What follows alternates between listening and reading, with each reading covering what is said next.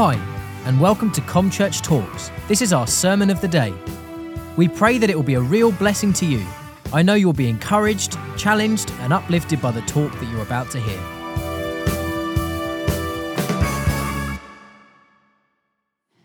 I want to speak to you this morning about a word that I've just had for ages, underestimated. Do you know, Julian asked me this morning, he said, is it about your height, Sarah? You see, my children are finally bigger than me. It's hard. I'm the smallest in my family. It's not right when your children keep going. Anyway, I'm wondering if there's anything that's holding you back from being all that God has called you to be. You see, for some people, it's a fear that they're not good enough, that they're not worthy. For others, it's that they've been told that they're not good enough. They've been made to feel small. Someone in their life has given them that impression that they're never going to be good enough. Maybe they think that God isn't happy with them. Or maybe you've underestimated what God can do in you and through you. Now, Sarah shared on Mother's Day about the imposter syndrome, and I certainly struggle with this myself. And the imposter syndrome, if you weren't there, is this belief that you can't be good enough, you're never going to be able to fill those shoes, and that you're somehow blagging your way through life. Where do you find your worth? You know, I struggle with this. I'm going to be really honest with you guys. I really struggle with my own self-worth. And as part of the body of Christ, I always think I'm a body part that's insignificant. I'm that little toe, the toe that you could break and you wouldn't even notice. And God said to me, well, what does the toe do, Sarah? Oh, it's just useless. No, it's not. Have a look. And the toes, they bear weight. They support, they bring balance. So Lord, if you can use me to do that in the body of Christ, then I am willing. Whatever body part, of course, you are, you need to be connected to the head. Well, there's lots of characters in the Bible that didn't see their worth or thought that they weren't good enough. Moses is someone who really struggled with self-doubt. He underestimated himself. In Exodus 4 and verse 10, it says that Moses raised another objection to God. I like that he's just like, but God, I wonder if you're like that. I'm like that. But God, are you sure? He says, Master, please, I don't talk well. I've never been good with words, and neither before nor after you spoke to me, I stutter and I stammer. Maybe that's how you're feeling today. Who am I? Who am I? Because he goes on in Exodus 6:11. Who am I to go to the king and lead your people out of Egypt? Who am I to do that? In essence, I'm just a murderer. I can't talk in front of people. Who am I to do that? But God chose Moses. God chose him, someone who even was underestimated by the people. Pharaoh laughed when they got to the edge of the Red Sea. Even the Israelites, after all he did, even the Israelites were questioning his authority. They complained to him in Exodus 14:11. Wasn't there enough room? I'm doing like the naggy voice. I'm imagining it's like this. Wasn't there enough room in Egypt to bury us? Is that why you brought us out here to die in the desert? Why did you bring us out of Egypt anyway? I can imagine there's that constant nag. And when you have people around you that do that, you can start to doubt yourself. You can start to doubt your self-worth. But God told Moses to do what seems like foolishness to the world. Stretch out your rod. And he didn't think he could do it, but he was underestimated what God could do through him. And I love David, who was underestimated by other people as well. Samuel was told by God, you're going to go to Jesse's house and you're going to anoint the king. So out came Eliab, and I'm sure Samuel was like, oh, that's the one. He's tall, he's handsome, he's the good-looking one. And God says this to him, 1 Samuel 16:7. Samuel, don't think that Eliab is the one just because he's tall and handsome. He isn't the one I've chosen. People judge others by what they look like, but I judge people by what is in their hearts. Maybe you need that reminder today. And the prophet Samuel had to reject 7 of Jesse's sons. And then Jesse goes, well, I've only got another son, and, he's insignificant. He's young, and he's just a shepherd boy. You wouldn't want him. But God chose David. God chose that youngest, even though just a shepherd boy. Jesse thought that God must have lost his mind. But he underestimated who David was through God, who he was in God's eyes. Maybe you've been overlooked.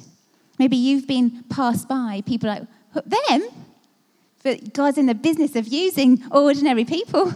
He's in the business of using the people that are lowly in the world's eyes and doing amazing things through them. And of course, David went on to kill giants.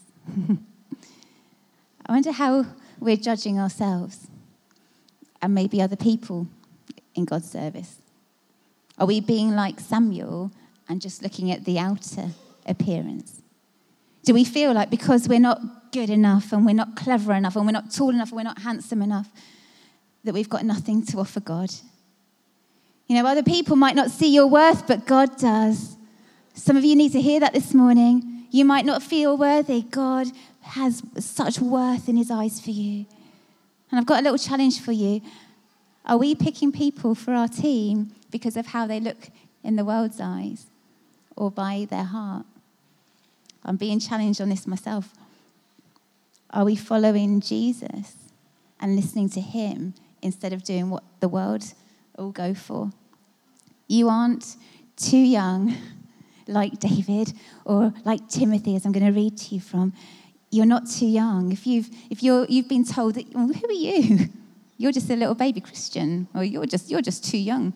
Who are you? This is what Paul told Timothy in 1 Timothy 4:12.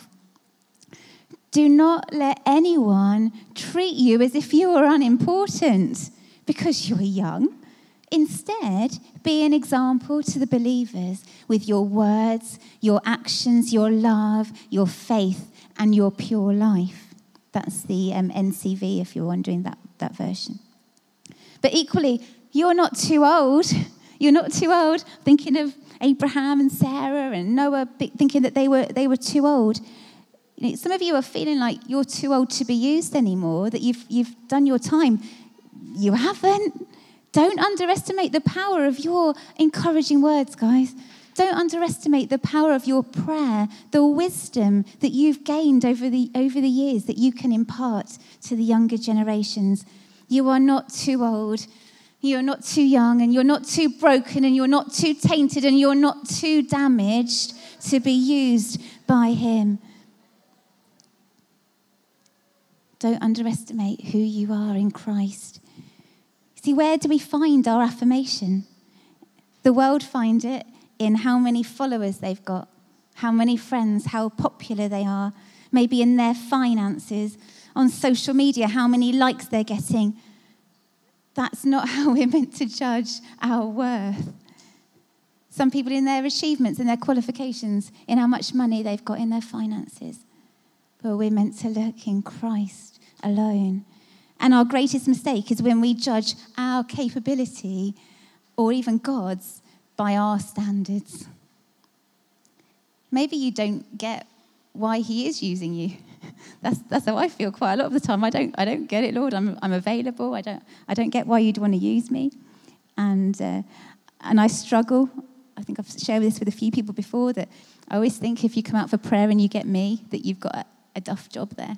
And that you probably wanted someone better than me, someone more holy, someone closer to God. I do think that. And I'm just going to be raw and honest with you.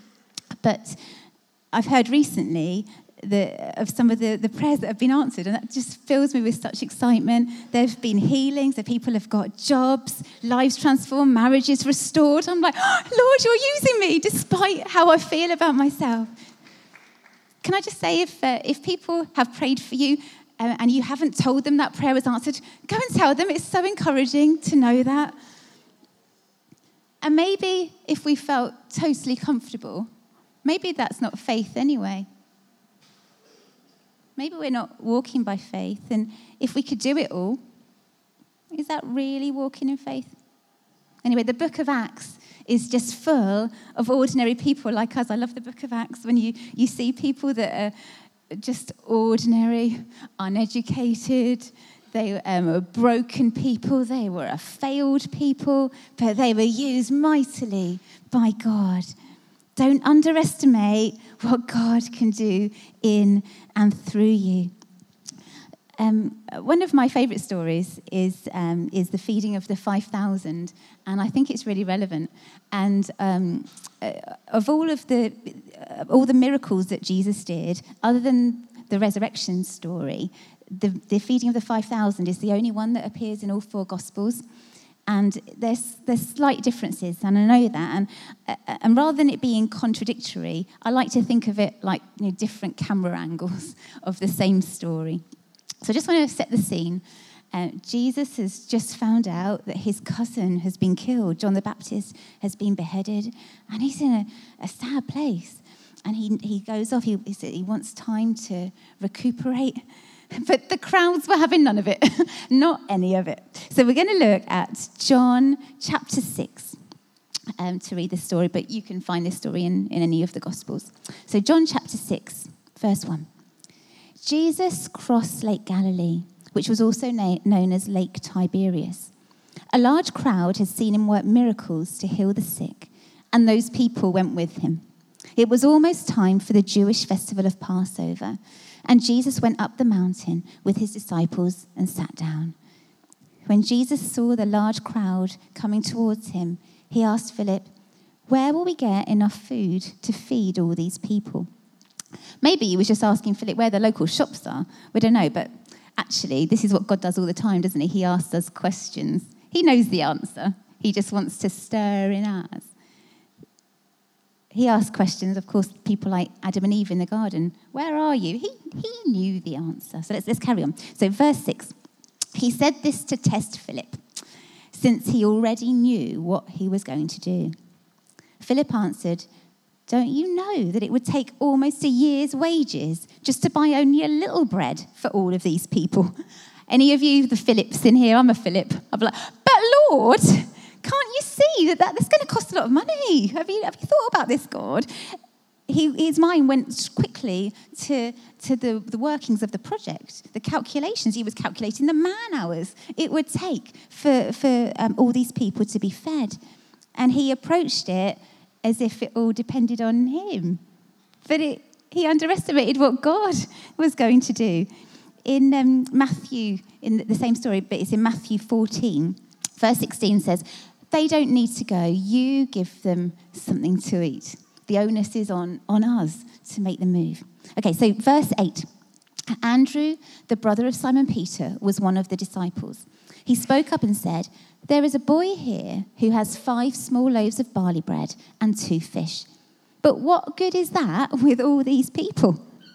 The ground was covered with grass, and Jesus told his disciples to tell everyone to sit down. About 5,000 men were in the crowd. In Matthew's version, verse 14:21, he specifies that was the number besides the women and the children. So there were definitely a lot more than 5,000. Verse 11, Jesus took the bread in his hands and he gave thanks to God. I want you to note here that Jesus was giving thanks for what could never be enough. We need to be grateful for the what can never be enough so that we can understand and be totally grateful for the more than enough. If maybe this is your prayer, "Lord, I'm not happy with my marriage at the moment, but I'm grateful for it. This is not the job I wanted, Lord, but I'm grateful for it. I haven't got the money I needed, but I'm grateful for it." Let's start being grateful for what he has given us. Grateful for the not quite enough so that we can be grateful for the more than enough. Sorry, back to verse 11. Then he passed the bread to the people, and he did the same with the fish until everyone had plenty to eat. The people ate all they wanted, and Jesus told his disciples to gather up the leftovers so there would be nothing to waste. The disciples gathered them up and filled 12 large baskets with what was left over from the 5 barley loaves. After the people had seen Jesus work this miracle, they began saying, "This must be the prophet who is going to come into the world." I love that Jesus uses the disciples to do that work. He could have gone, ta-da! And everyone, oh, a plate of food. He could have done that, but he chose to use his disciples to get there. In Luke 9, verse 3, so the same story, but in Luke, Jesus had previously said to them, "Don't bring anything with you." He knew what he was going to do. They weren't prepared with anything he was about to come through. They had to be in that place where they had to completely rely on God. Maybe he's getting you to that place where you've got nothing left, only a small offering, and then he's going to come through for you. Children were not important in those days. Their ranking wasn't high. And that little boy who had his lunch, he wasn't counted in those 5,000, but he counted. He wasn't counted, but boy, did he count. And some of you maybe need to hear that. You might feel like you don't count in your family.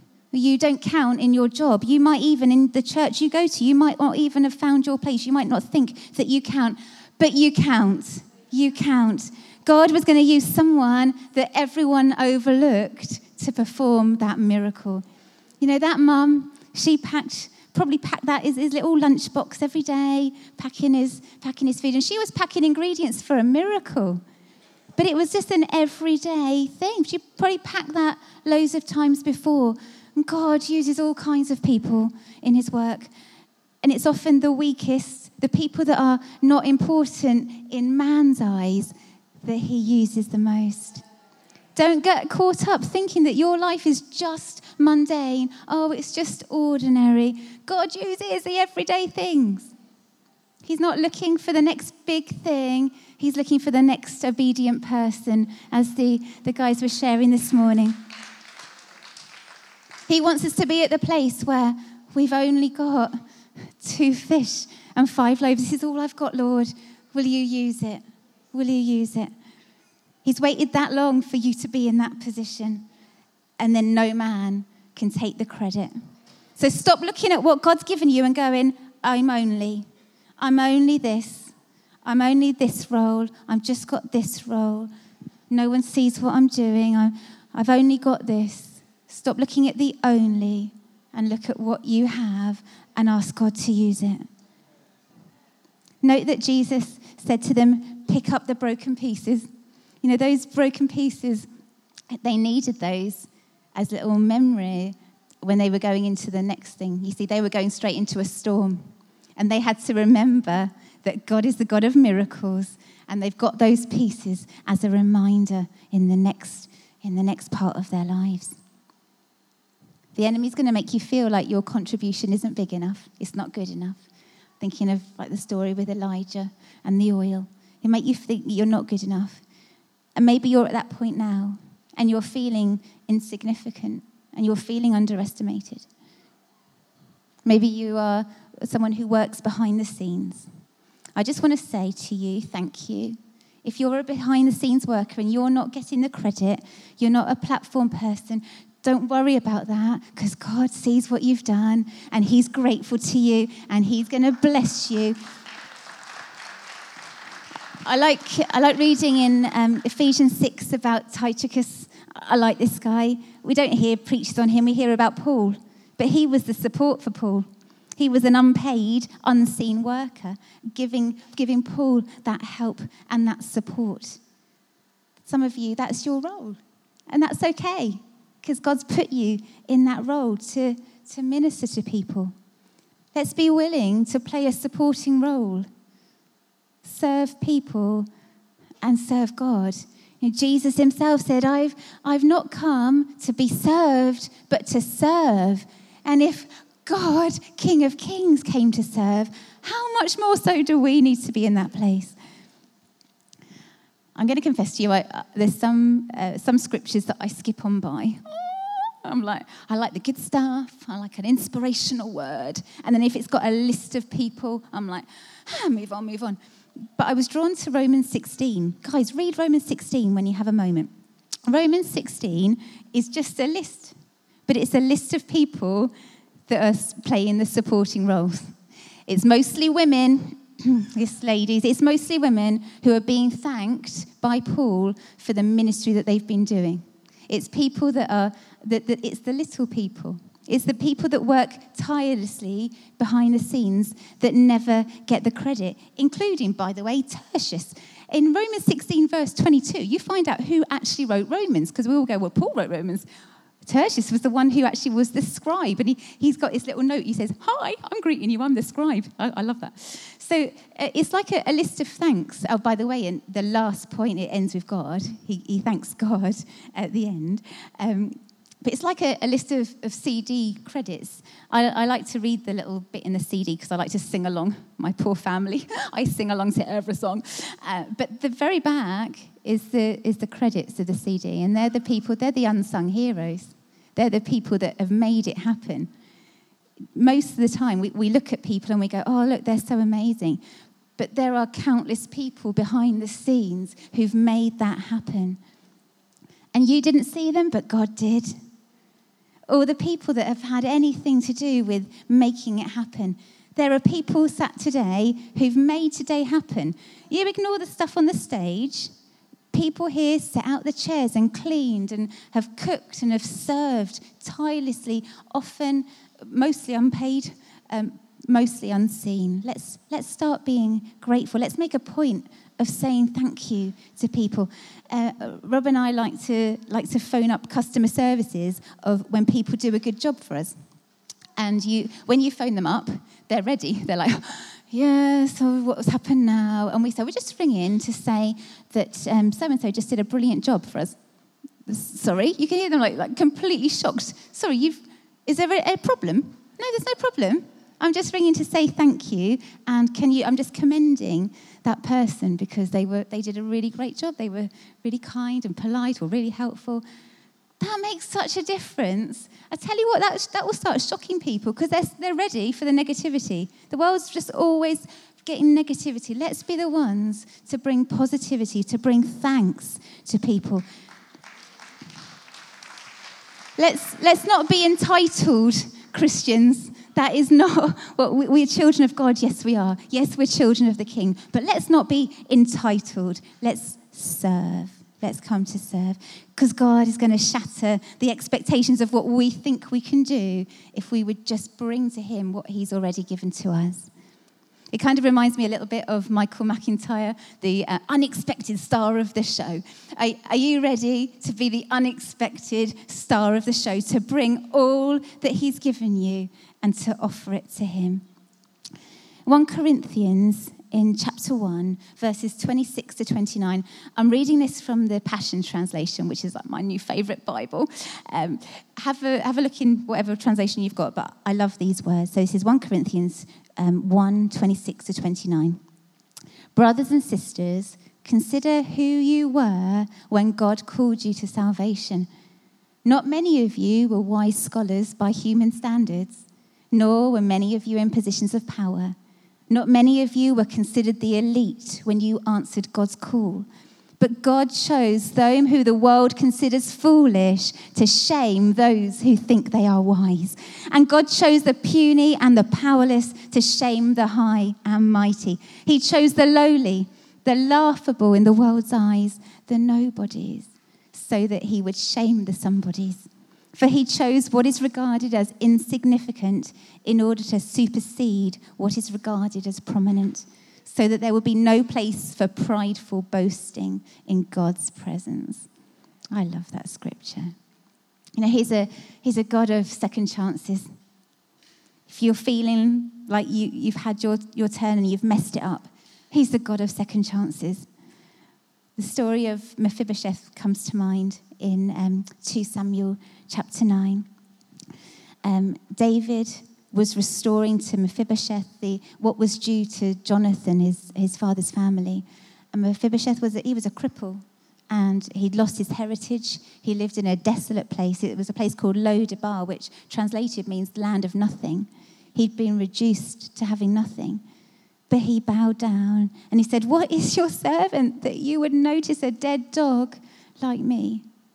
And he's such a wonderful example of the redemption available to those who come humbly before the King. Jesus is the King, and he's given us a place at the Lord's table, at the King's table forever. No matter that we've got nothing, that you may have been shamed and rejected or hurt, or you might feel too young, or you might feel that you're too old, we have got an inheritance of royalty. So are you willing to be used wherever he's put you, with whatever he's given you? I was going to ask what's in your lunchbox, but that isn't the right thing to say, is it? But what's in your packed lunch? What's in your basket? What are your 2 fish and your 5 loaves? What is your offering? Your everyday, I'm just a normal person offering, but I want to be used by God. And whether it's unseen or seen by man, know that God sees it. And he delights in taking the humble and the insignificant and the underestimated people in the eyes of man and using them for his glory. I want you to remember who you are in Jesus. Remember your worth. You might feel like you're back here. You're in the wings. Sorry, microphone people, if this is going to... You might feel like you're in the wings and everyone's on stage and they're bowing and they're getting their applause and you're standing in the wings and you're still waiting for yours. But know that there is a heavenly applause for what you've done. Even if you're not thanked, and I'm sorry if I've not thanked you, even if you're not thanked, Jesus says to you, you are significant. You matter. You've been underestimating me for too long, he says to you. Stop underestimating who you are and what God can do in and through you. Thanks for listening to ComChurch Talks. We'd love to hear from you, and you're welcome to any of our Sunday services or midweek comms. For more information or to contact us, please visit www.comchurch.org.uk or find us on Facebook. God bless.